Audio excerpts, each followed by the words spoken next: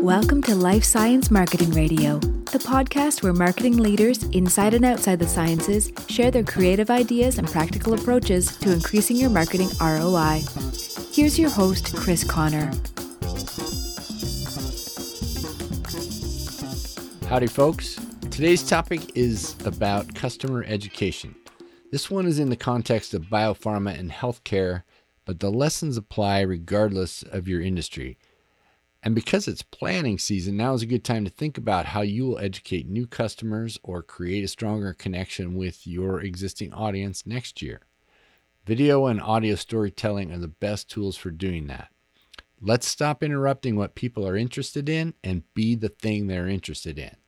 If you want to chat about that, schedule a 15-minute call with me using my Calendly link in the show notes. Now, let's jump into it. All right. Frank Dolan is back for his third visit.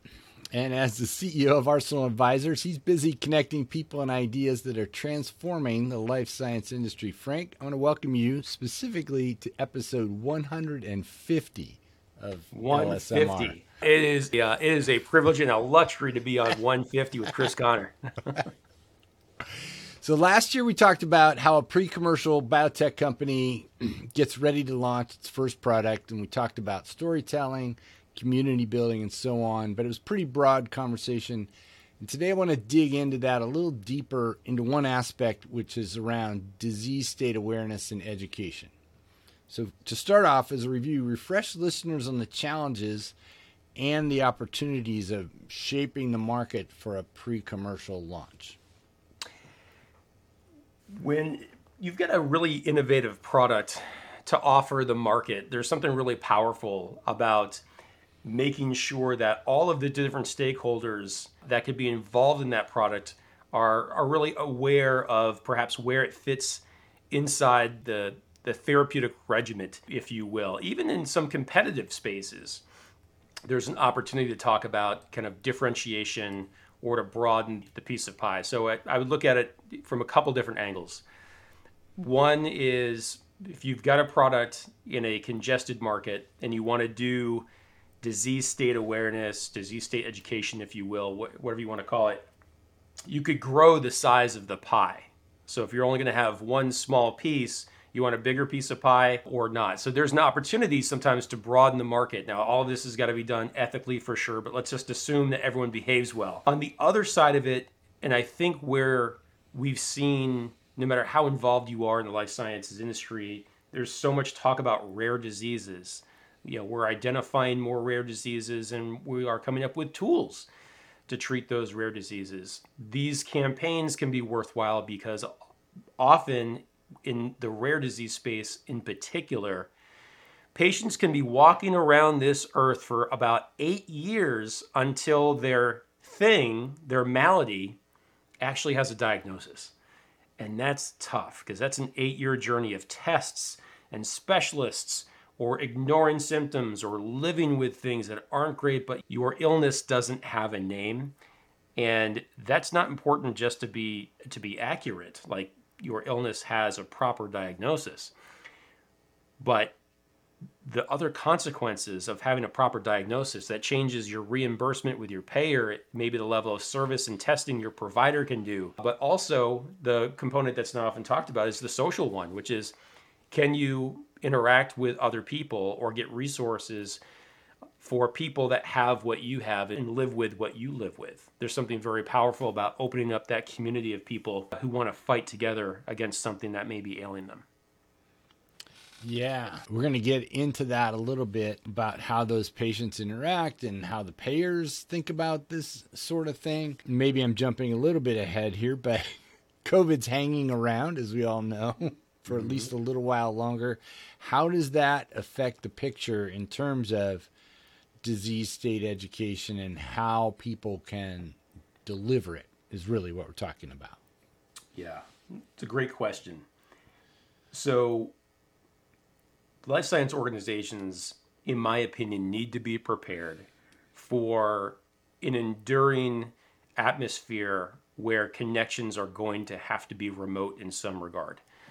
For some reasons that may be beneficial, COVID has made us pivot on both sides of the transaction to be open to having these virtual interactions with each other. And when I say that, a lot of physicians, for example, healthcare professionals, didn't necessarily want to interact on Zoom calls with, let's say, members of the life sciences industry. That wasn't part and parcel for what they do. And the biopharma and medtech industries said, we can send people to that office and meet physically. Here's a strategic advantage. I've got more reps than you do because it's all about the face-to-face interaction. So your point about COVID, we're all learning and going to need to continue to be flexible with this virtual connection.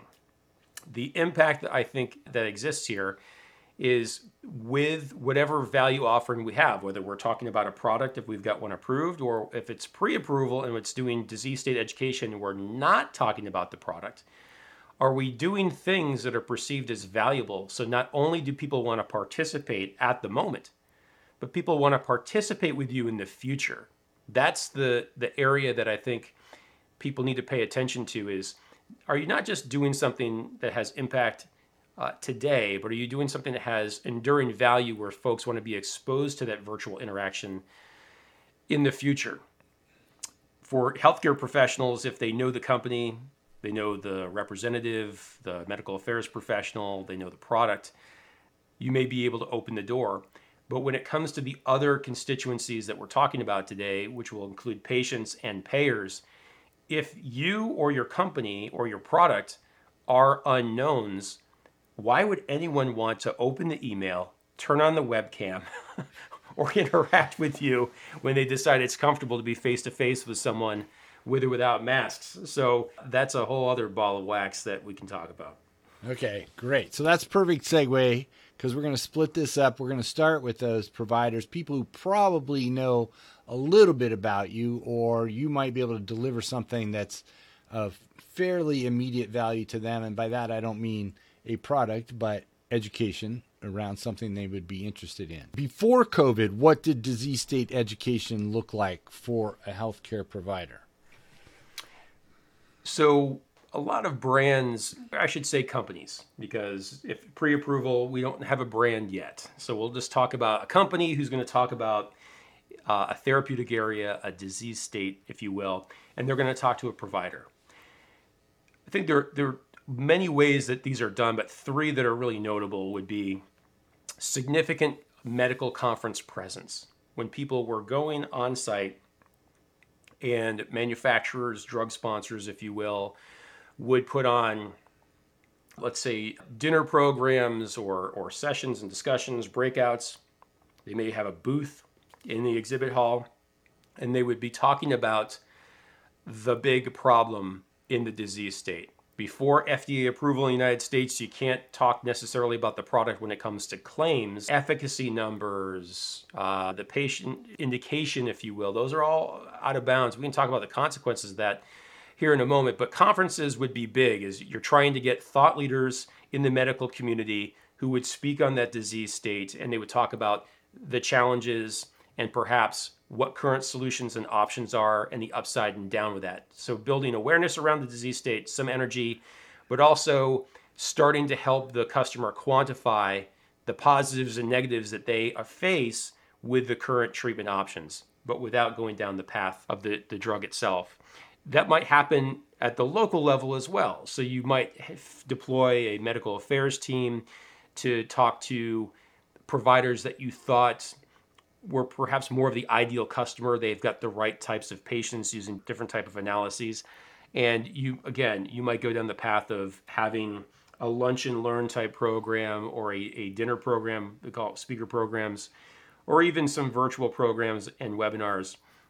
And the third way would be shaping kind of publications and resources that might be sent. It didn't necessarily need a face-to-face component, so I think that certainly endures. But of all of the different options, those are the three big ones that jump. So let's go back to the first one.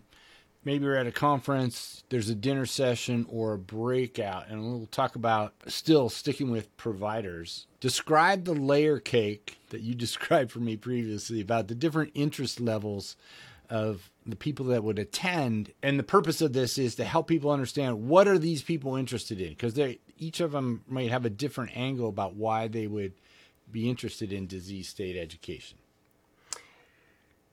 There are folks that in the healthcare professional area, we would probably retreat to saying there are segments of people who have interests that might be exposed to this education. And so the one segment where you have providers or professionals that are really interested in what the thought leaders in their discipline or specialty are up to, because that individual is speaking, they could, that influencer, if you will, on the physician side or provider side, they could be talking about anything, and then these folks are going to show up because they're icons of their craft and people will show up. And so that segment of healthcare professional that shows up for this disease education initiative is probably largely anchored on the big name, the big thought leader that's speaking about the disease state. So that's kind of like segment one. Segment two might be the folks that they're cutting edge. They're always looking for the next big thing. And they're hoping that session, with or without the association to the big name, is talking about what's next with that corner of the disease state that they have an interest in. So that's always helpful. Those people, you have a real opportunity to provide an awful lot of value because they're there for the topic, not just to be associated with the big name, as we talked about in segment one. And then there you have that third segment of folks that are just, they're genuinely curious. They may or may not see challenges. They may or may not be super motivated by the area of the disease state. But if you can provoke them, there may be an opportunity to say, you can start to become a part of their thought when it comes to the disease process and the decisions that they make by having a really compelling disease state education story about the upside, the downside, the challenges, what's missing.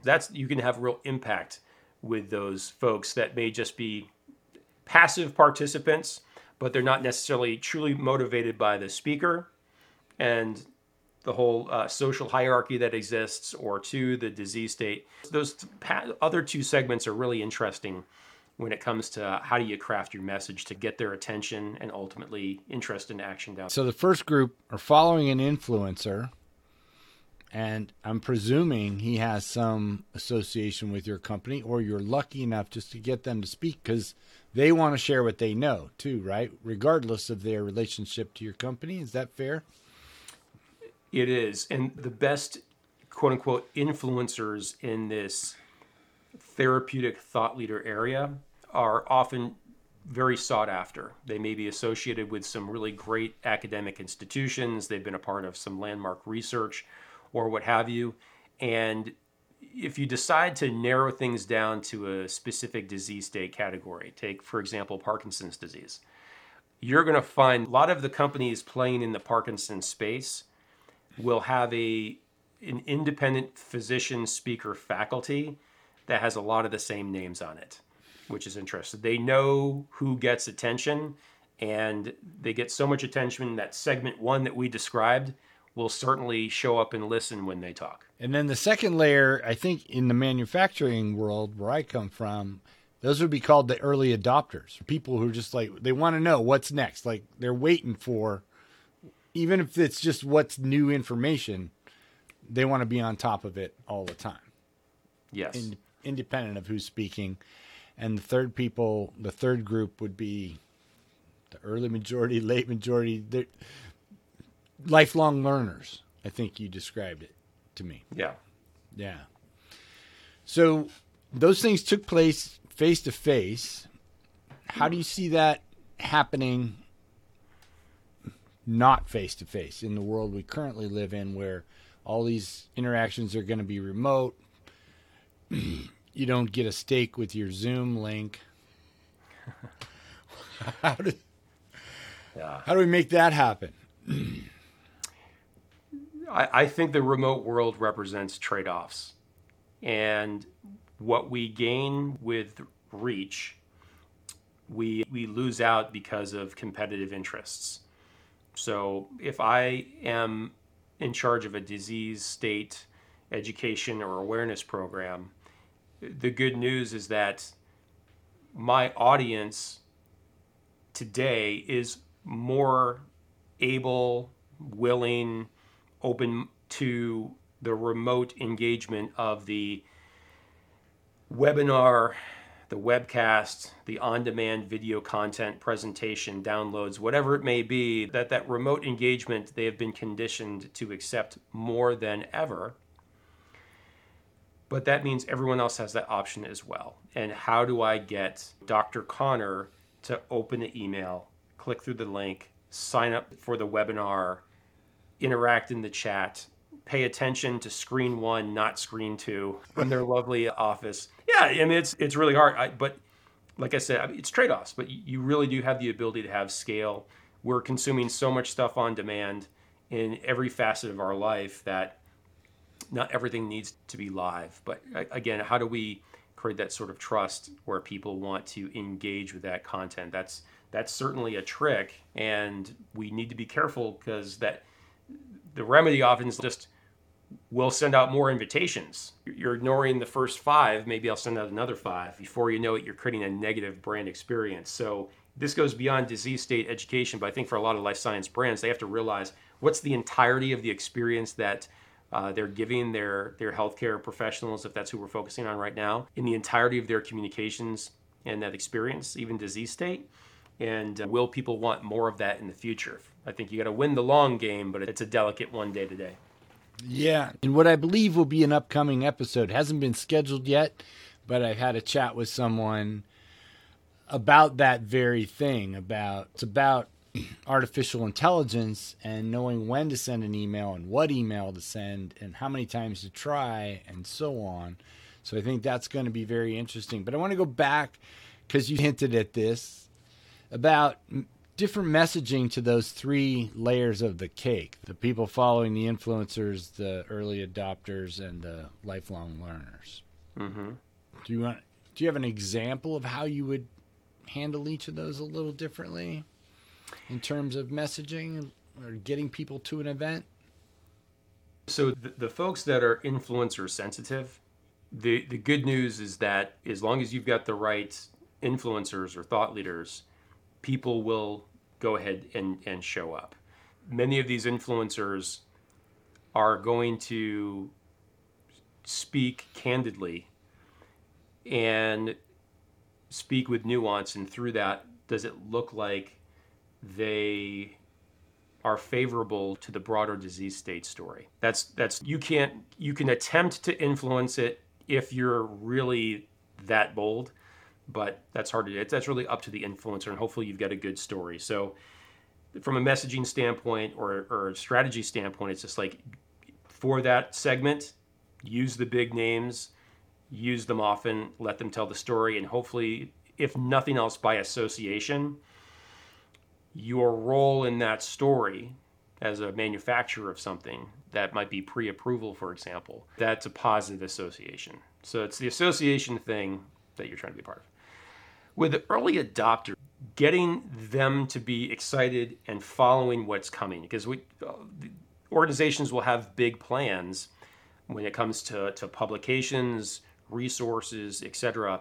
But to get those folks interested in the story, and then ultimately upon their own volition, they become interested in the product, great things can happen. And we've seen that with some innovative medicines and devices that have come out in the last 5 years, where there's such demand surge upon approval because you have all of these quote unquote raving fans ready to use the drug. They've screened the patients. They know that this is going to be a fit. They're following the science. They haven't been solicited about the drug specifically prior to approval, but they know what's coming. They're following, and they're identifying patients, putting them in the queue, and then implementing. We've seen some incredible first quarter sales of a launch because of the demand surge. But then you've got to get everybody else to get on board, and so that those first few weeks of sales may not necessarily dictate what sales 6 months out, 12 months out might look like. Many of the patients might have been used up already by your early adopters. So that brings you to that third segment. Is it like the lifelong learners? Is can you get them to start to think more in early adopter in thinking about new ways? And that's when it comes to a messaging standpoint, is I think about kind of the frame of while we can't talk about our solution specifically, what you can do in the storytelling is create a frame of what would a good solution look like. And if you can tell the story of what a good solution would look like, when it comes time for you to talk about your solution, people will try to view your solution through that frame and you win. Got it. Yeah, honestly, it seems to me, obviously you should know how they're going to speak, and they should appear to be as unbiased toward you as possible, really. If they're that big of an influencer, the fact that you got them there and then they know what they're doing. And then it's your job, again, to set the frame for everybody on any layer of the cake. I love that analogy. I can't let it go. So that when the thing comes out, they go, yeah, that does exactly what I was hoping whatever was going to show up next would do. So. Exactly. How is disease state education different for patients? You talked a little bit of people with rare diseases might live with it for many years, get pushed from specialist to specialist. I don't know what I have. Resources to help them figure out, what they have, and when they do figure it out, how to live with it, what's coming, other groups. Yeah. Is there more to it than that? With the patient education component of a disease awareness campaign, this can be really powerful because depending on the therapeutic area, depending on the disease, of course, there are times where you need patients to raise their hand for diagnosis, for treatment, you need them to take action and stay on their medications or what have you. So we've seen over time organizations that are in very competitive disease state areas, therapeutic areas that may be mass market. So for example, cholesterol. Another example would be diabetes.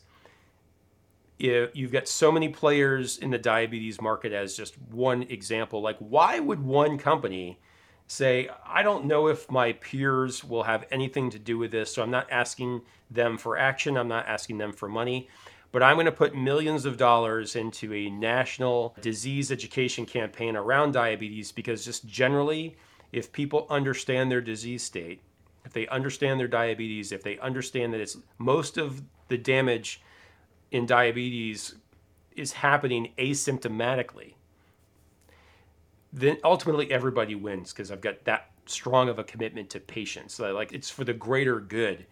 I think that's very powerful.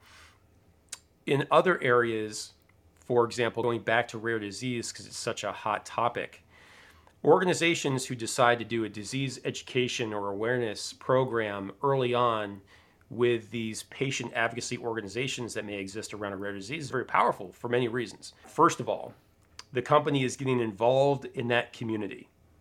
So the manufacturer, the company developing the technology or the drug, for example, is trying to serve the community through the lab, through experimentation, through development of a product. That's great. But what about being a part of that community at a more grassroots level? Whether it's a national organization or just a mom and pop's grassroots thing going on in greater Cincinnati for some rare disease. It's just trying to get people who deal with something similar to have access to support. We relate to one another, maybe we have resources or what have you, but being a part of that community, I think, is a responsibility for a life science organization. When I see companies that are getting ready to either apply or getting a drug approved, especially in the biopharma space specifically, overwhelmingly, they're almost all publicly traded. And the energy, the verve, the enthusiasm that their C-suite has with the investor community around the disease state they're about to get in is lovely. I think it's very important that the energy and commitment towards the patient-facing community that they're about to serve has the same level of energy and verve and enthusiasm early on. You're going to participate in that community of patients. And the benefits that an organization gets are immense. First of all, you get to understand what's the journey of people who become patients, who get involved in that patient organization. That journey is important to understand how these people get there. The struggles that they may have. These things can shape your future educational programs, your resources that you may provide providers, the patients themselves and beyond, the community. And then finally, you get a real opportunity to get into the actual patient narrative around people that may be associated with those patients specifically. And in rare disease, this is sometimes easier to talk about than other areas, but no patient really is alone. There's always people around them. And if there are people around them that know what they're suffering from, what they're dealing with, there could be something very powerful about your organization saying, not only do I have a treatment at some point in the future for this patient with this disease, but we've identified with the community, and here are other resources that we've thought about that we can provide, because it's more than just one thing for a patient. These people have lives, they have friends, they have education, they have weddings, they have birthdays, they have all sorts of stuff that's happening, and their disease is maybe just a sliver of their life, but an important one. I think savvy manufacturers will realize the more we understand the entirety of that patient experience and story, probably the better shepherd we can be of a value equation that we need to provide these folks and get them the help they need.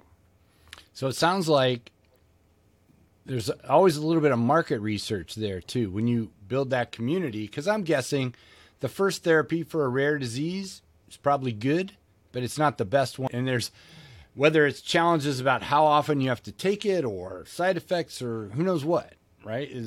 There's probably another step, but understanding what those people are dealing with all the time is helpful. And then is it too much to say that when you understand that community and, as you say, their daily lives, weddings, whatever it is, there are non-therapeutic resources that might be helpful for them that don't require any approval? To say, we understand that this community has trouble with whatever, getting around, getting access to events, or just their morning routine, education, or physical resources that make things easier for them that way.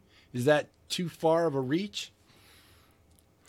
Identifying the things that these individuals, these groups, these organizations and beyond need at every level. If you understand the things that they need in the entirety of their lives, their course of treatment, etc., is going to be powerful. Now, clearly with rules, regulations, budgets, and beyond, not all things are possible, but that awareness is really huge. And I believe that awareness and understanding your customer, we teach in every basic marketing course. Why would we avoid that when it comes to the high stakes of medical care? So I think it's a great practice. Whether or not we can act on the solution, the awareness is going to start ideation and creativity that could turn into value in the column of possible things that we can do to help support patients. Right. Or create an opportunity for someone else to create a solution and be part of it. Absolutely. I feel like I'm going to college for the third time when I'm talking to you. Tell me about payors. What would be a payor's interest in disease state education, other than, I'm guessing, they want to get their money's worth. So they want to know what's happening, what might be more efficacious, or just generally size of the market, what it's going to cost them in the future. You tell me. So the payer journey with the disease state education, the pre-approval activities, really has been fascinating. So the whole idea about engaging a stakeholder prior to a product's approval has been challenging for a lot of organizations. And I say that if we just want to focus on the biopharmaceutical industry just for a second, because it's easy, there's tons of data, and it's always in the press, it seems. But as sophisticated as many of these organizations are, let's think about most biopharmaceutical companies, generally speaking, are well-funded. Generally speaking, are staffed with a fair number of people. These people are talented, they're well-educated, and many of these organizations, regardless of how much funding that they have or how many people they have on staff, they really are surrounded by lots and lots of legal firms, consulting firms, you name it, to help them do the right thing the right way. With the smaller companies, maybe there's some level of forgiveness and tolerance, but believe it or not, even with the top 50 companies, biopharma companies globally, you still see them get into trouble with some of these communications before a product is out on the market. So I just wanted to lay the stakes out there because in the last 10 years, we're not talking about back in the Stone Age.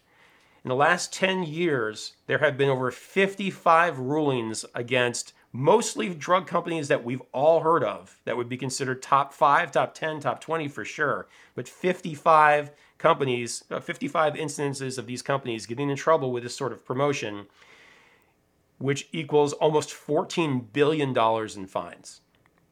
So when it comes to some of these pre-approval communications, to no matter what stakeholder, people are concerned and scared, and it's certainly the consequences of doing it wrong. And I believe that these companies thought they were probably doing it right. The consequences are really high. Okay, so with payors, where the journey's been interesting there is really, it wasn't until about 2014 when the hepatitis C drugs came out.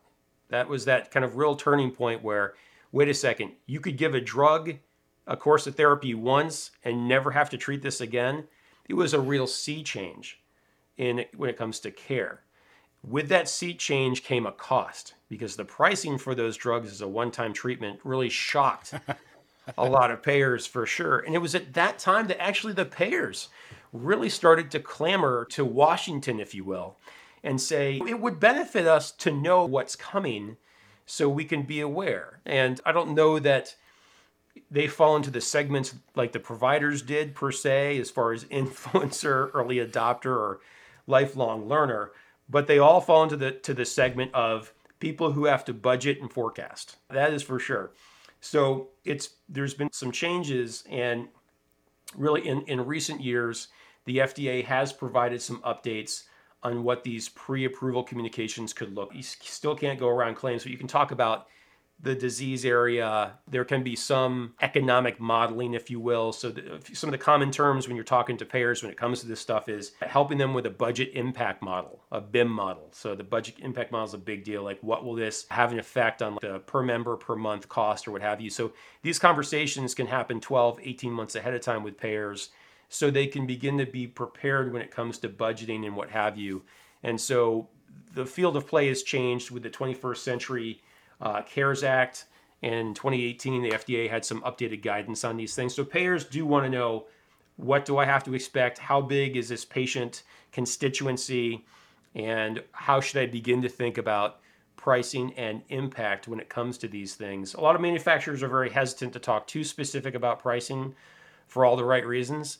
But those with payors, the interest is because if you've got a remarkable drug that is going to be insanely expensive but only impact a few people, then maybe it's a good thing for them to think about, we'll probably need to reimburse this. It's a good thing, versus if we've got something that's going to affect 15% of their membership and it's a modest cost, where will they have to trade off with the line items to manage their budget accordingly? Yeah, that was worth my third time around at college. I hadn't really thought about it, but every new drug that comes out, many of them, new ones, will be potentially an added expense for a payer. Some of them might replace something else. So we're just moving money from one bucket to another.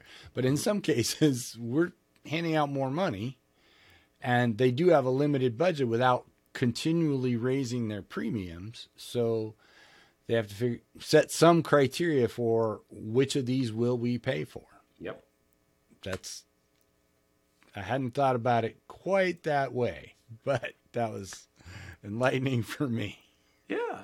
But to go back to the Hep C example, while one needs to be very careful with the claims and the calculus, one could imagine, if I have one course of treatment with this very expensive drug, but patients have reduced morbidity, mortality, disease progression, other treatments, hospitalizations, there's just a lot of Jenga math that goes with that. Right. How do we think through that? And so it's a delicate argument. I don't know that all drug manufacturers specifically do a great job telling that story, because certainly public trust the nightly news has a point of view on the value math that pharma in particular brings forward sometimes. But it's true. This is a multifactorial world. Healthcare is a multifactorial endeavor. But when it comes to preparing for the future, new products, what's the impact they're going to have specifically, and what are elements of impact that might not be so direct that are worth consideration for a payer? So can I ask, if you're doing a clinical trial, which has some limited duration, can you make a reasonable estimate? I'm just thinking about the Hep C example.